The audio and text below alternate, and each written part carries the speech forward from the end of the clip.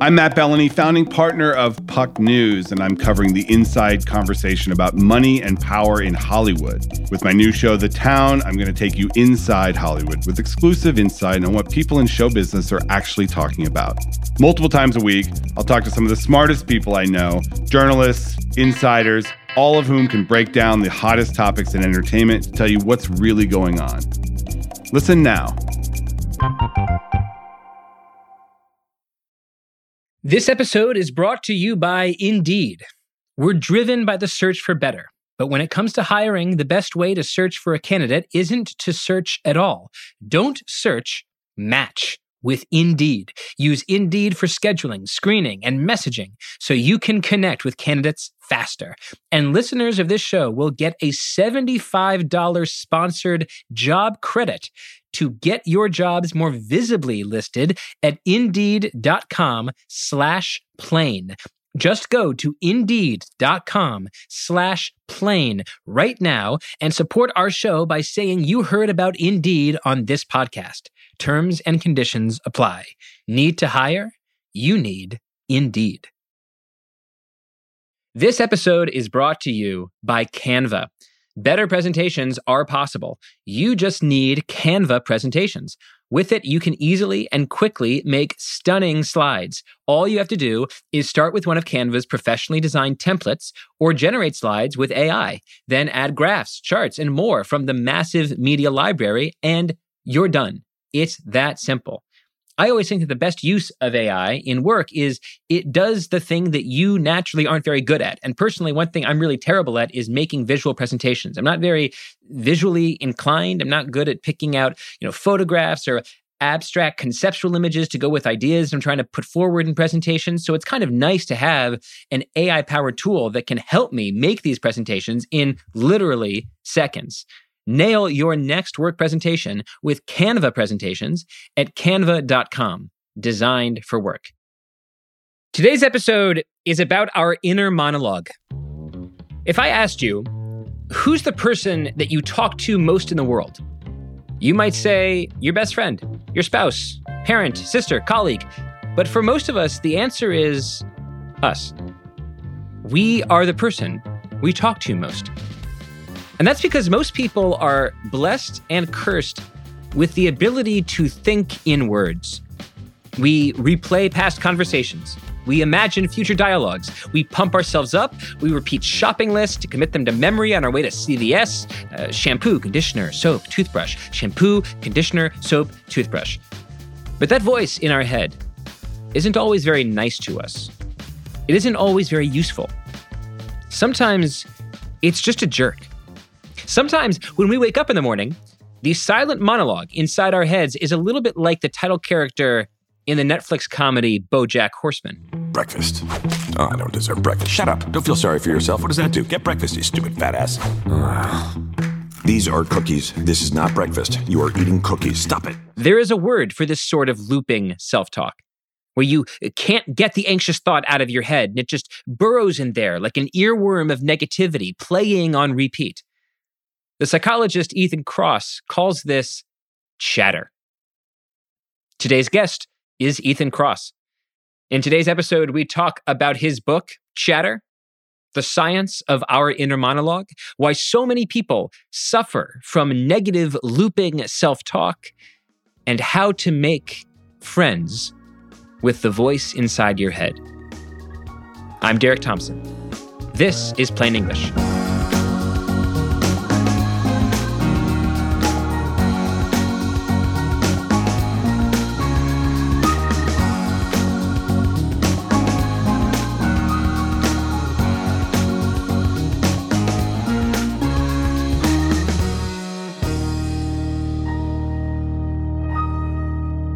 Ethan Kross, welcome to the podcast. Derek Thompson, so great to see you. Thanks for having me on. So to start, why don't you say a bit about what it is that you study at the University of Michigan? So in a nutshell, I study the nuts and bolts that explain how people can manage their emotions when they want to manage their emotions. And what I mean by nuts and bolts is I try to understand the mechanics that underlie our ability, or in many cases, inability, to manage our emotional lives. And so sometimes it takes us to studying the brain.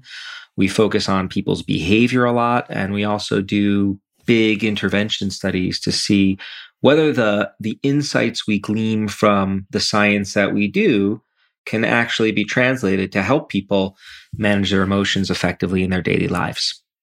So one part of my daily life that is a sometimes annoyance and sometimes extraordinary help is the fact that I talk to myself constantly. I have a very loud inner monologue. My sub-vocal self-talk sometimes sounds very, very vocal. I had never read about this concept, though, in any formality. And so it was so awesome to get your book, Chatter, to help break it down. Let's start with a definition. What is self-talk? What is chatter? Well, before I give you the definition, I just want to normalize your experience for you and to let you know that if you have a very active inner voice, you're not alone. Many people do. So let's start with this concept of the inner voice, which is where I like to start things. So when scientists use the term inner voice, what we're talking about is our ability to silently use words to reflect on different features of our daily experience. If I were to present you with a number, like a phone number, and I'd ask you, hey, just repeat this in your head. So 209-0501. You do that silently. That's you using your inner voice. If you go to the grocery store, you walk down the aisle and you think to yourself, hey, what am I supposed to buy? And you go down the list. Eggs, cheese, milk. That's your inner voice. Your inner voice is part of what we call our verbal working memory system. Basic system of the human mind that lets us keep verbal information active for short periods of time. And we rely on that system every day throughout the day to live our lives. So that's one thing your inner voice helps you do. Another thing it helps you do is simulate and plan. So before I give a big presentation, I will go over what I'm going to say, usually word for word in my head when I'm going for a walk around the hotel, right? I'm rehearsing. That's me using my inner voice. I don't just simulate what I'm going to say. I then imagine what is someone else going to say to me? And then I respond in my head. I go through that whole interaction using my inner voice. So we use our inner voice to simulate and plan. We also use our inner voice to motivate ourselves. So this morning I'm exercising, doing a really high intensity interval training, whatever it's called, HIIT class. Yeah. I'm miserable. I'm in pain. And the instructor's telling me to do more painful things. And I start talking to myself, come on, you son of a, you got this, and I'm being pretty firm, but I'm motivating myself. And athletes report doing this all the time. And then finally, and I wonder if this is where your self-talk really perks up. And knowing you a little bit outside of this podcast, I suspect it does, but I might be wrong. So you tell me. For those of you who are listening, Derek's face now is becoming very serious as he waits for me to offer him my appraisal of the situation. It's true. So we use our inner voice to storify our lives. Like things happen in our lives that we're trying to make sense of. We are meaning-making machines. Why did this happen? Why didn't I get this gig? Why did this person say this to me? What should I do? And we use our inner voice to create narratives that help us make sense of life. So those are just a couple of the key functions your inner voice allows you to do. It all falls into the domain of talking to ourselves, but in lots of different ways for lots of different reasons. Your book has so many interesting little details about self-talk. One of them is that according to one study, we internally talk to ourselves at a rate equivalent to speaking 4,000 words per minute out loud, which put in perspective means that, the contemporary American president's State of the Union speeches typically run around 6,000 words and last over an hour. So it's extraordinary the degree to which we can talk to ourselves in a way that is really, really concentrated and fast. I want to focus on this concept of negative self-talk because that's one of the key parts of your book. Before we get into the mechanics of negative self-talk and why it's such a common part of the human experience, why don't we just make this personal very quickly? Give me an example of negative self-talk or chatter from your own life. Happy to. This is payback for putting you on the spot before about your own self-talk. So negative self-talk or Well, actually, let me distinguish between negative self-talk and chatter, because I think it's a subtle but important distinction. Negative self-talk is when there's just negative content that you are saying to yourself, "Oh, I screwed up," or "I made a mistake." That would be negative self-talk. The difference between negative self-talk and what I call chatter is it involves getting stuck on a negative thought loop. So it's not just, "Oh, I screwed up," and then I learn from my experience and move on. It's, "Oh, I screwed up. Shit, what am I going to do? I can't believe I screwed up. Why did I do that?" And you start looping over and over again. And so the idea is, when problems happen, what we often do is we try to make sense of them using our inner voice, this capacity to talk to ourselves, but we don't come up with clear solutions, and we start spinning instead in ways that are enormously dysfunctional. That's what chatter is all about, getting stuck in those negative thought loops. And I think it's an incredibly common experience. I'll give you an example of my own as you asked me to do. So several years ago, when my youngest daughter was a newborn, we'd have this ritual that we engaged in every day before she'd take her nap. I'd change her diaper, and then I would kind of like take her, she's very little, and I kind of like, swoop her in the air like she's an airplane or spaceship going up and down, back and forth. And then we're going in for like, oh, it's going to be a really rocky landing. And I then push her down rapidly into the crib, but then stop soft, very soft landing in the crib. And she absolutely loved this experience. If you were to have watched it, it'd be like a positive mood induction for anyone. She's oogling and giggling, and I'm having fun. And then we participate in this ritual one time. And as I take her in for that smooth landing at the very end, it's not just smiles and giggles. Instead, it screams, and like, what is going on here? And she's holding her elbow really tightly. And what ended up happening was she grabbed onto my shirt as I pushed her into, put her down into the crib gently, with all the best intentions, mind you. And when she held onto my shirt, her elbow was dislodged essentially from the socket. Nurse's elbow is a pretty common experience in newborns. And I felt totally helpless. I felt such terrible emotional and even some physical pain myself, looking at, hey, here's this being that I care so much about, and I've just hurt you unnecessarily. How did this happen? What did I do? I start looping, right? First, it's about her. Then it goes up a level of abstraction. What is my wife going to say? Should I call her? She's doing this. Do I interrupt? Oh boy. Then it goes up another level. Wait a second. We have to take her to the doctor. And what is the doctor going to say? They're going to think that I abused her and that maybe this was a form of, and so my mind starts spinning as I attempt to work through the situation and how to deal with it. And I'm playing all the worst case scenarios. I'm catastrophizing, and I'm a wreck as a result. That's what chatter is. That was a pretty severe case for me when it happened. But, if you look at the science, what you learn is that we all, I don't want to say we all, most of us experience these chatter blips throughout our lives, and they can vary in intensity. And when they occur, they can be enormously disruptive.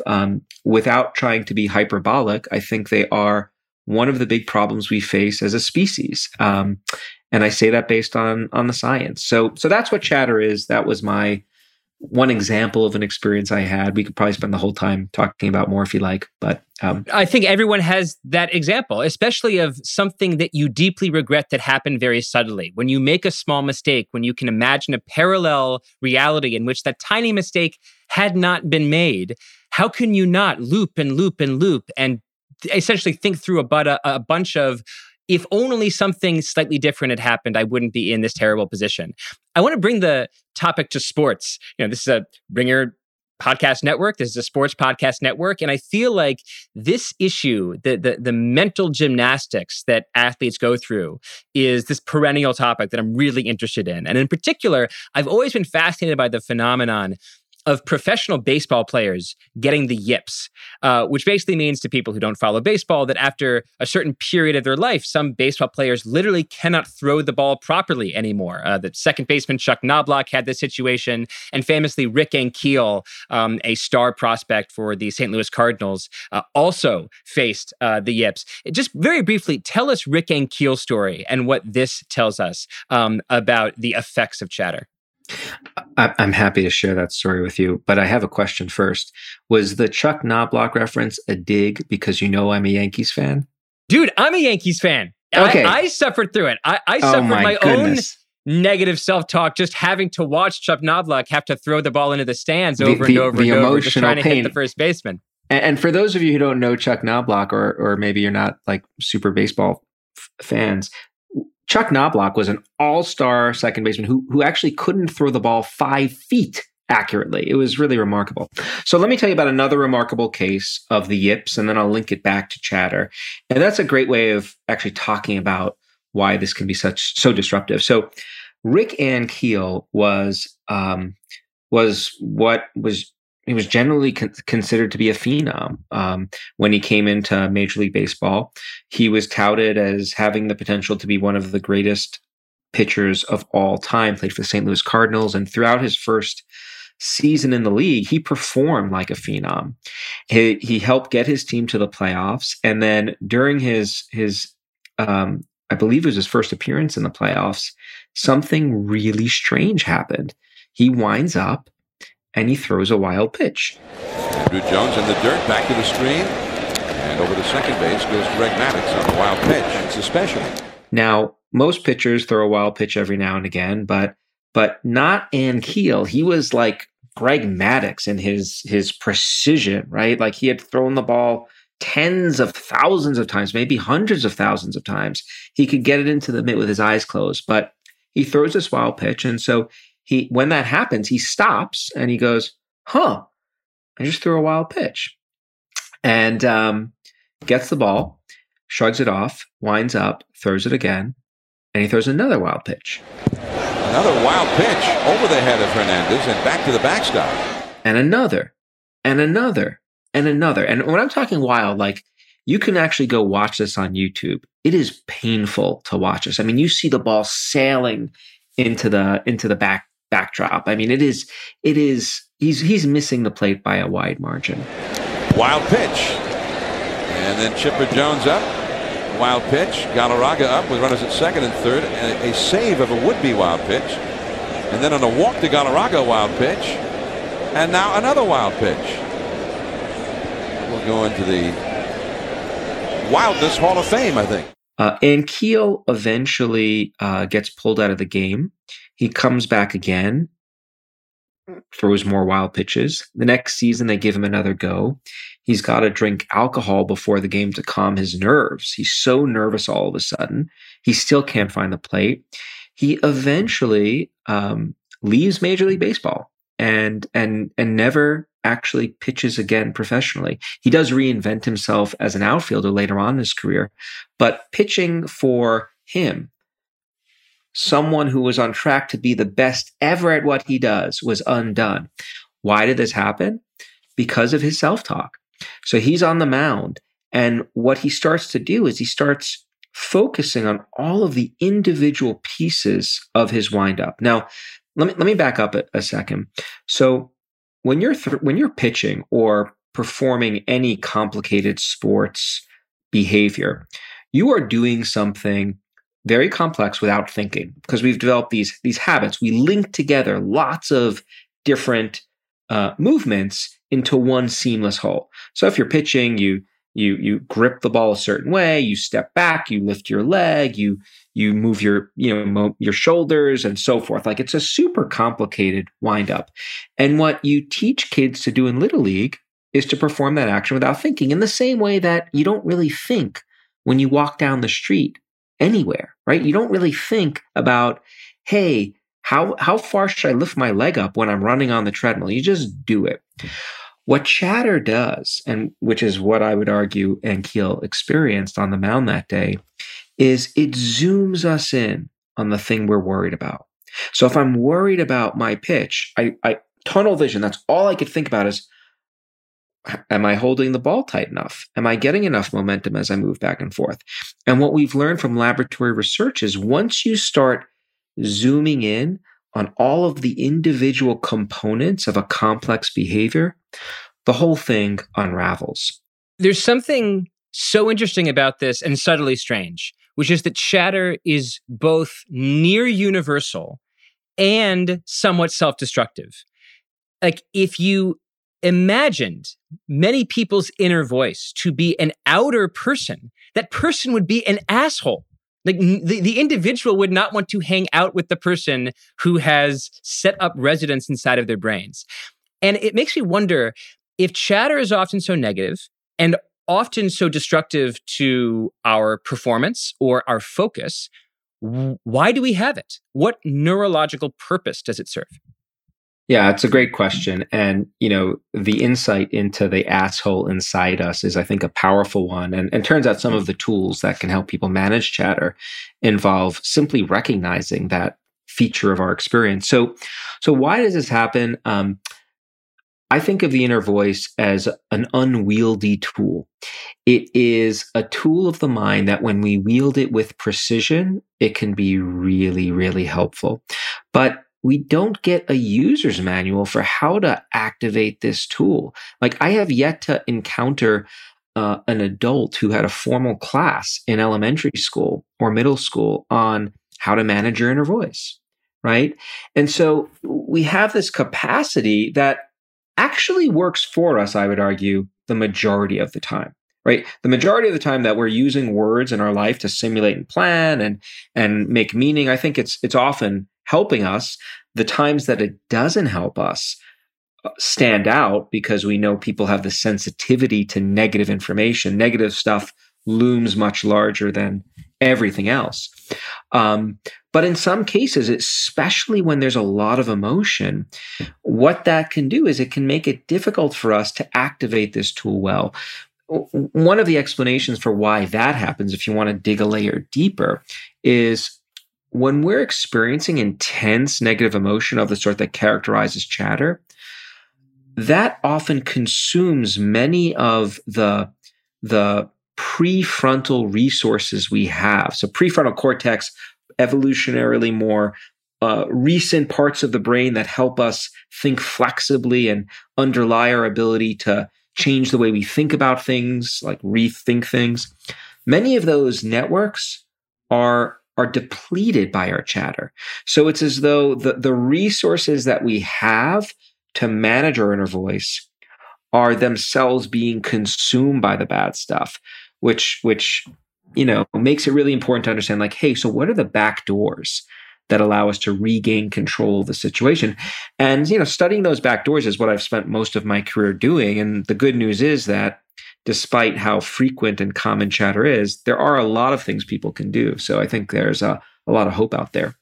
I want to go one level deeper on this concept of the blinding effects of negativity, or the fact that negativity, for whatever reason, dose for dose, seems to consume our attention more than mild positivity. So I am what you might call a failed meditator. I have attempted meditation many times in my life. I really want to be a habitual meditator, but as a habit, it just does not stick. That said, one of the takeaways that I've gotten from my many failed misadventures in meditation is that I like to try to watch my mind, especially when I'm feeling something negative, angry or jealous or frustrated, disappointed. I try to concentrate on that feeling of anger or jealousy, etc., and ask, what is happening here? How has this emotional color tone taken over my entire attention? Sometimes even field of vision. I can't even focus on the physical world when I'm, feeling really upset. And you had this passage in your book that absolutely leapt out at me. It goes, quote, "Negative inner voice hogs our neural capacity. Verbal rumination concentrates our attention narrowly on the source of our emotional distress, thus stealing neurons that could better serve us." End quote.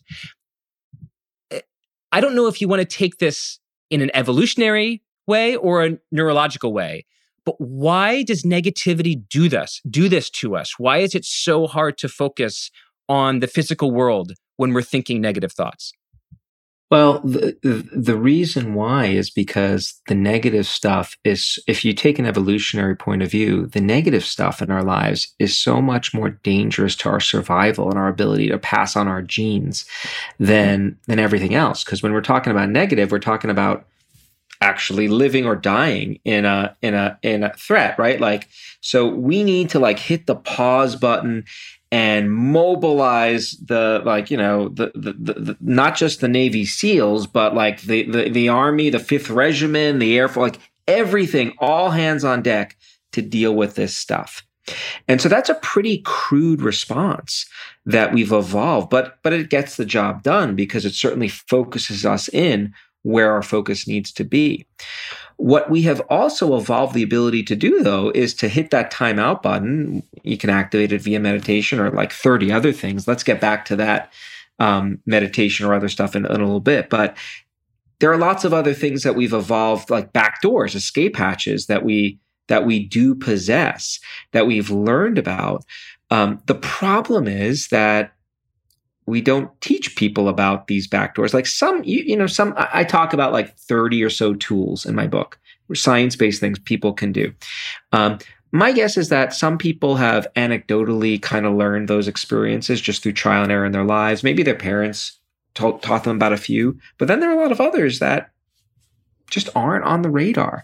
And so like, the reason I wrote this book actually was to take what I think is really useful information and put it out there for people so that they can figure out like what to do when the all-consuming vortex of negativity, we all have our different ways of describing it, when it strikes. So, and we're going to get to the advice aspect of your book in a second. I just want to hit one more point on describing self-talk and chatter. I like to think that like our ability to be in dialogue with ourselves, to think about the past, to think about the future, to imagine alternative timelines, it is a kind of superpower. I mean, it may be one of the great intellectual superpowers that our species has over other species, that we have this capacity to have other voices within us that we can learn from.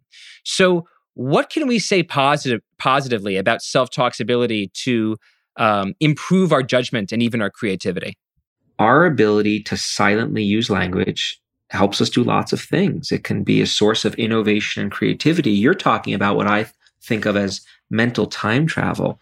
Like my ability to go back in time in my mind and work through why I screwed this thing up or succeeded in this regard. That is an essential capacity that allows me to learn and grow. It's a tool that allows me to learn from my mistakes, to savor the victories in ways that elevate my mood and motivate me moving forward. That's going back in time and using self-talk to work through some issues. I can also go forward in time in my head and try to anticipate problems or fantasize about pleasant things happening in the future. That ability to be flexible in where we focus our attention and to recruit language to help us work through different scenarios, I would not want to live life without that tool.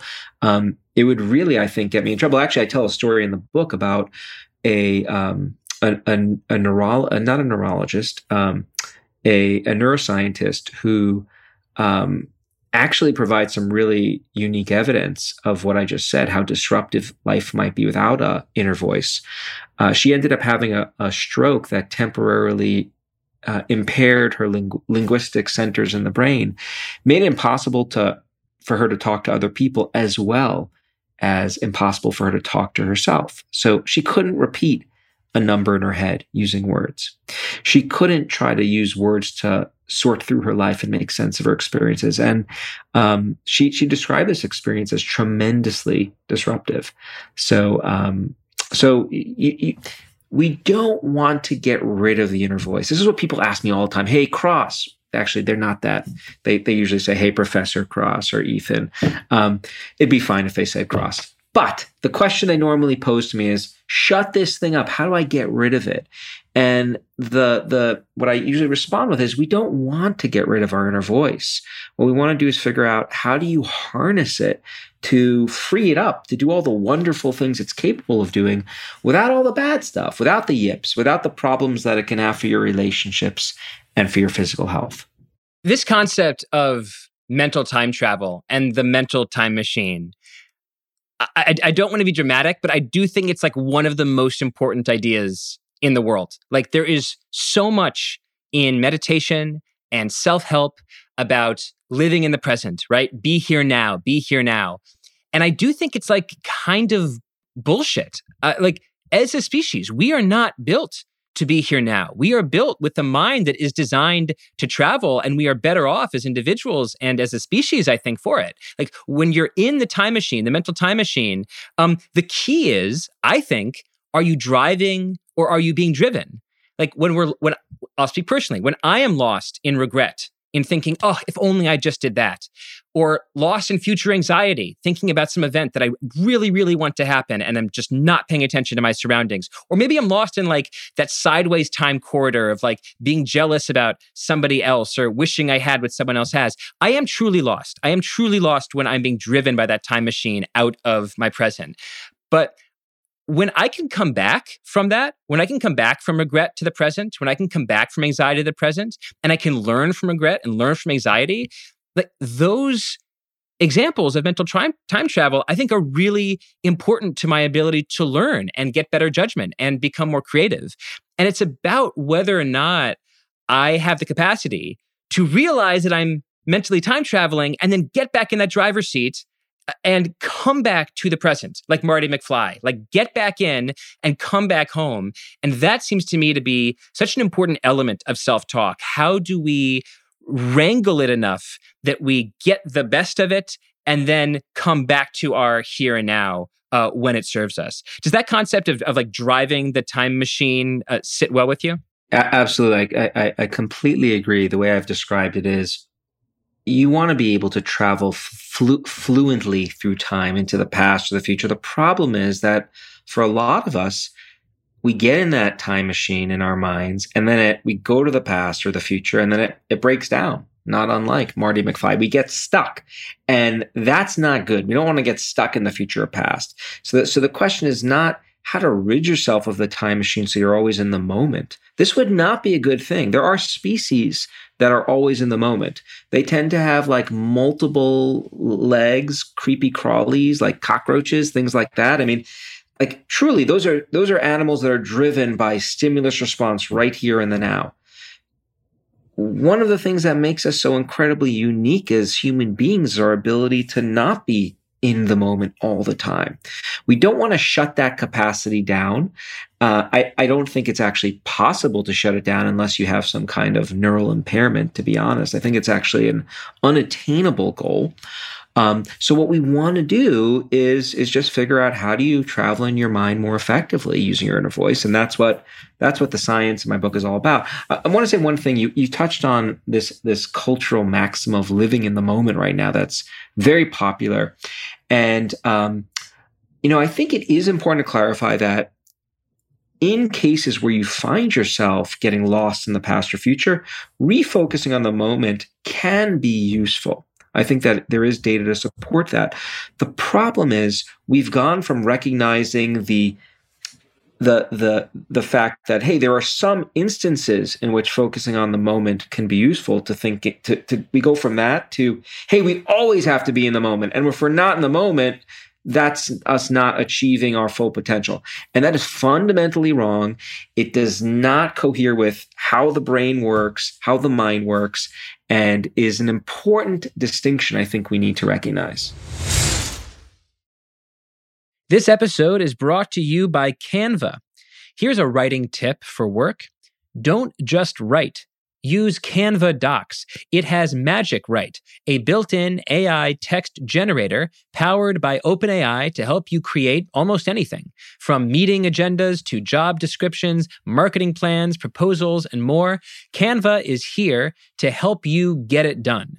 If you've used AI for work, for writing, for coming up with bullet points for a podcast, a meeting, you know that AI works best when you're specific, when you tell AI exactly what you want and then tell it again and again. Help me do this. Help me talk like this kind of person. The more specific you can be, the more helpful you'll find it is. Generate your draft fast with Canva Docs at canva.com, designed for work. What does it mean to be rich? Maybe it's less about reaching a magic number and more about discovering the magic in life.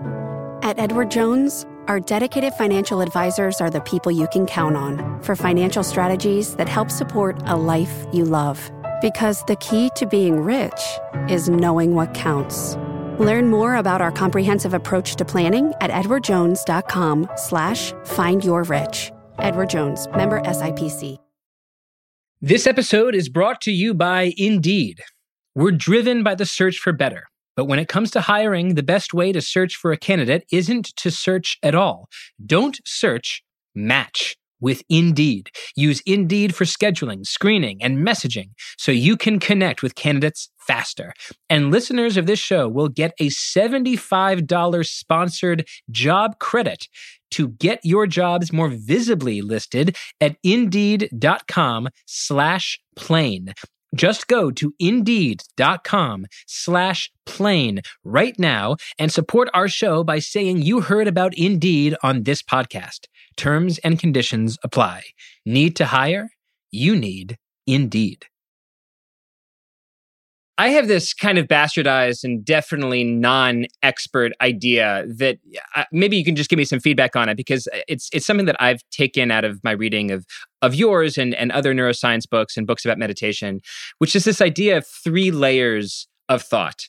So at the bottom layer of thinking, or the bottom layer of attention, you have sort of pure sensory experience. That is what flow, Mihai Csikszentmihalyi's concept of flow really feels like. So when I'm playing a board game, when I'm playing a sport, when I'm having an awesome dinner conversation with someone with great wine and food, there's no rumination, there's no anxiety. I'm fully plunged entirely into the moment. That's that sort of first layer of attention. And it tends to feel really good, let's be honest. The second layer is where chatter lives. It's getting lost in thought, getting lost in anxiety or regret or jealousy or looping ideas about, if I had only done this. That second layer of thought you really want to stay out of. But a lot of meditation and mindfulness research seems to be about building a third tier of attention, which is a tier that looks down into level 2, right? Your ability to say, aha, that is regret. I identify you as jealousy. I am identifying you as rumination. And you can see all of these negative affects, and the ability to see them is its own strategy for eliminating them, right? You're like a cop shining a light on the suspect, and the suspect runs away. Sometimes just identifying the negative thought can help to move it away. So you have this my totally made up theory of like 3 layers of attention. How does your understanding of chatter and self-talk and thought fit or not fit with my sort of 3-layer theory? Well, I like the name, the 3-layer theory. It is catchy. I actually think you do a nice job providing a heuristic for how to think about these different mental states that we often find ourselves in. When you talk about like there's the sensory experience, the harmful chatter, and then the layer 3. The way I would translate that is the middle layer is thinking in a destructive way, and then going up a level is what we call metacognition. It's thinking about thinking, and thinking about thinking, if you know how to do it, can be really, really useful. Essentially, what we're talking about here is getting some psychological distance from your own experience, which is another thing that, as far as I know, human beings are unique in the degree to which we are capable of doing this. I can step outside myself and actually reflect, hey, what is Ethan feeling this way? Why is he doing that? And let me try to give Ethan some advice. Now, that may sound totally wacky, kooky, like the kind of stuff that we make fun of on television shows. But in fact, there's a lot of research which shows that this ability to go to what you're calling level 3, number 1, can be really helpful Number two, there are a variety of ways that you can get to that level. There are a variety of level 3 tactics, if you will. This is now beginning to sound like an NSA show that might appear at 9 p.m. on Fox. Level 3 something. tactics? Yeah. Level 3 tactics. Mind level 3 tactics. Stranger Things theme, like coming soon to a season near you. So let's just talk about these level 3 tactics, if you will. Metacognition, or what I call distancing, getting some space from your experience. Let me break down for you why this is useful, and then what are a few different tools that exist to help you do that, so that if anyone is interested in maybe trying this stuff at home, they have some concrete things they could do. We talked earlier about when you experience chatter, you zoom in.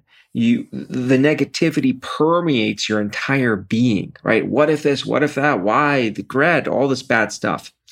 When that happens, what you want to do is kind of look at that bigger picture, take a step back, if you will, and see that bigger space. Like recognize, Derek, maybe you didn't talk so nicely to Ethan on the podcast, but you don't need to lose sleep. He's not going to hold a grudge. Like big picture, what is that one conversation going to mean in my entire life? Like, is that the only, right? So when we look at that bigger picture, we often find that there are solutions to our problems, and stepping outside of ourselves, getting some objectivity can help us do that.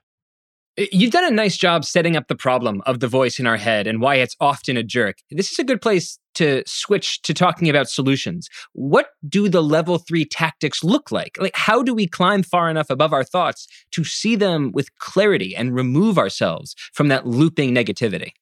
You talked earlier about meditation. That's one tool that people can use to try to get this objectivity. One of the things that meditation teaches people to do is be able to recognize that the thoughts floating through their head are not intrinsically who they are. They're just these mental events. So you start repeating a mantra over and over and focusing on your breath. And what most people learn really quickly is how amazingly difficult that is. Your mind wanders somewhere else. Eventually you have the recognition, oh, there are all these thoughts passing by, but I don't really need to cling to those thoughts. So that's what I would call pretty effortful intervention.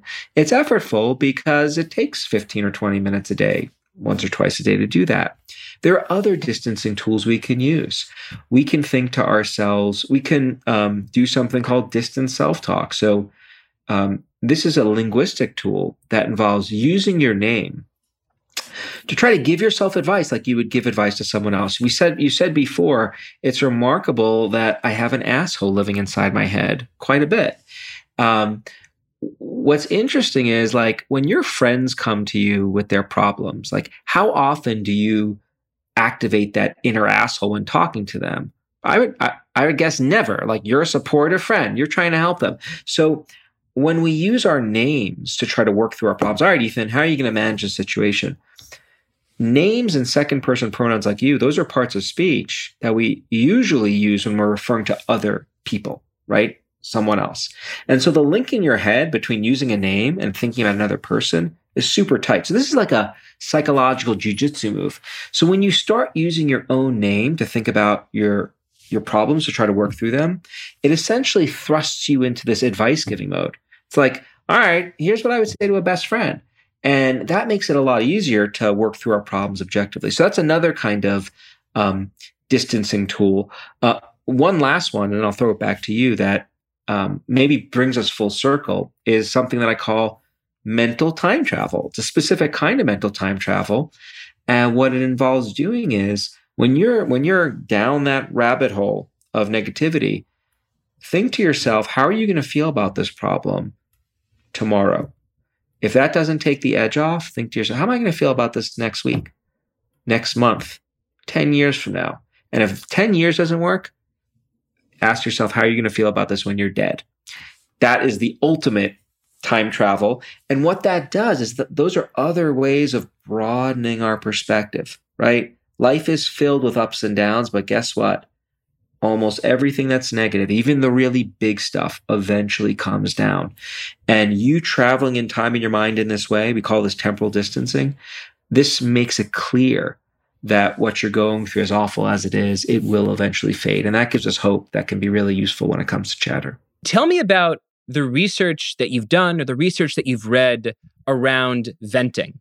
Because to a certain extent, I think there's probably a conventional wisdom that when you have a problem, it's good to just talk about it. And to talk about it even in a very unstructured way, to bitch about it, to vent about it. Does venting work?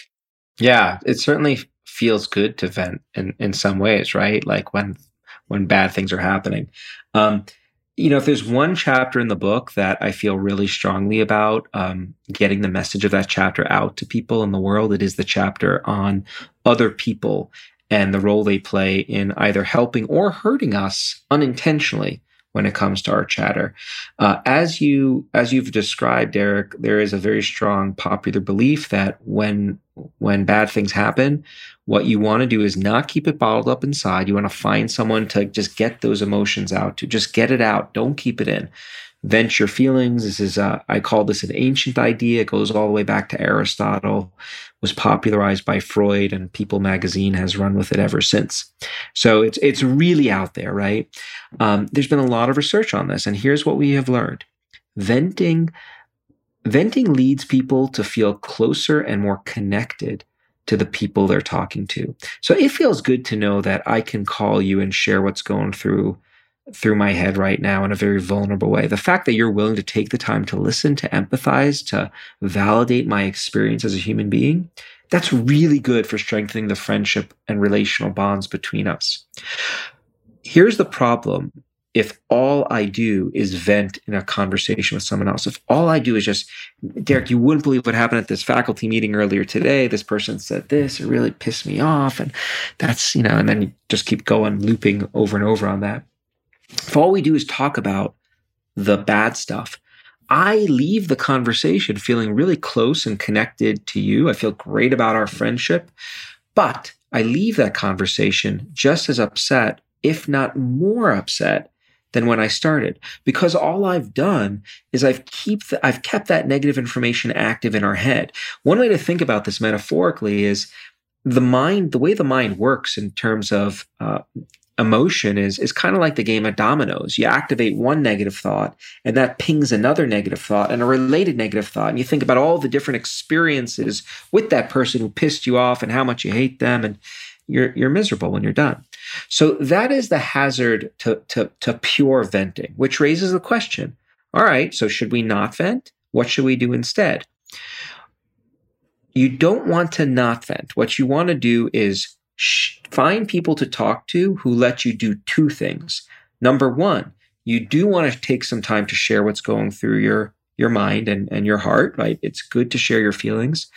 But at a certain point in the conversation, the person that you're talking with ideally helps broaden your perspective. Someone else who's not going through what you are going through is in an ideal position to help you work through that experience, because they've got the objectivity. They have the psychological distance. They are already at Derek Thompson's level 3 of NSA, tactic level awareness, right? Like they're there. They can be that objective guide. And so, if we were to role play how this might work, let's say I'm the friend, you come to me, you've got tons of chatter. First, I'd ask you some questions. Hey, tell me what happened. Oh my God, that sounds awful. Yeah, I'd feel the same way too. I'd learn about what you're going through. And then at a certain point in the conversation, I might just, hey, can I offer you, I have a thought. Can I share it with you? You might say, no, I want to keep talking for a little bit. And if so, I would keep listening. I try again. But in other instances, you might say, yeah, please, what do you think, Ethan? And then I'd start kind of riffing, right? Like I might share with you how I've dealt with a similar situation, or ask you, how do you think you could have dealt with this more effectively?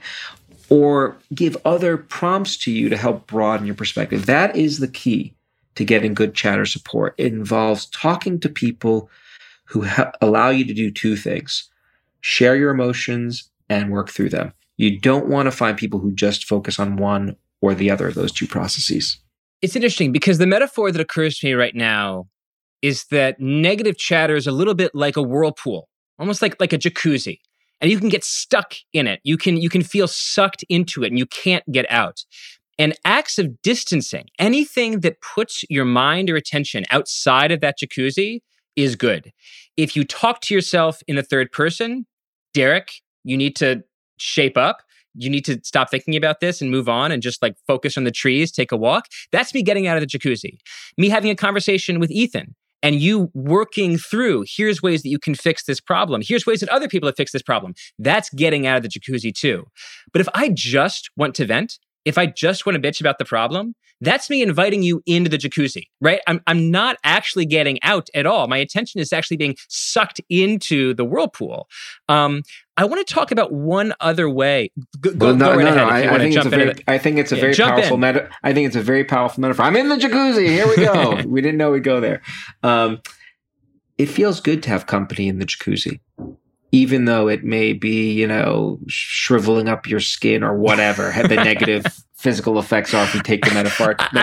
I should say, I don't even like jacuzzis. The metaphor might have occurred to me because I already have a negative association with jacuzzis. Right. Go right ahead. Well, it certainly is evocative visually. but yeah, I think it's great. Inviting them in so you could share in my misery. Misery loves company. I think that is true. There's science behind that. But the goal isn't just to have, I would argue that for most people, we don't want to just have company in misery. We want to have company and then get out of the misery. And that's where step 2 comes into play. This, there's a lot of there's decades of research go into what I just described to you before. And this is not my own research. It's the research of other folks across the world. I say decades to convey that there's a lot of complexity to how all this works that scientists have figured out. But what I love about it is that the practical take-home points here are really, really clear. There are 2 things you need to be alert to. And if you have these 2 features of what it looks like to talk to someone productively, share emotions and then also work through them, it makes it much easier to find the right guides in life. So I like it for that reason. You had one more prescription that I thought was so interesting, which is that you said that clutching a lucky charm or embracing a superstition, simply believing that an object or a superstition might help relieve our chatter, often has precisely that effect. Tell me why you think that works. So I find this fascinating. I think the title of this chapter was Mind Magic, and I think about it as magical. Not to be clear in we don't know how strong the data is, but really magical in a more just, wow, human condition is really a mind blower. So here's what we've learned from decades and decades of research. Placebo effects are real. If I get you to believe something, especially if I get you to believe something having to do with your psychological functioning, how angry, depressed, anxious you are, whether you have stomach issues, so things like that. If I can get you to believe that there's going to be some change, that belief can activate a cascade of processes in the brain that bring those outcomes to fruition. So if we want to get really technical here, I'm joking, but if we, take the scalp off, look into the brain, it's all connected, right? Sometimes the connections from one network to another take longer to get to, but the networks that support our ability, our beliefs and how we think about the world, they connect to parts of the brain that play a role in our physiological makeup, our sense of proprioception, how we interpret the signals that our body gives us. And so your beliefs can really channel your experience in powerful ways. And lots of research has shown that if you give people a sugar pill and you tell them, hey, this is going to make you feel better. Trust me, I know what I'm talking about. Take 2 of these every day for the next 20 days, and your depression will subside. You'll be less anxious. Many studies have shown that that is exactly what happens. And so if we go from those laboratory studies on sugar pills to the more real world manifestation of those studies, that's clutching a lucky charm. And so, my daughter, if she has a lucky keychain that she likes to take with her to school before a test, I totally embrace it. If you think that's going to help you do better, clutch away, because it's not going to hurt. And it may well have the effect that you think it is. Final thought. I am a secular Reform Jew. I was brought up in the Jewish faith. I have lots of respect for religions, but I don't practice much. I see an interesting connection between two things you've just said. One, that belief itself can reduce negative chatter.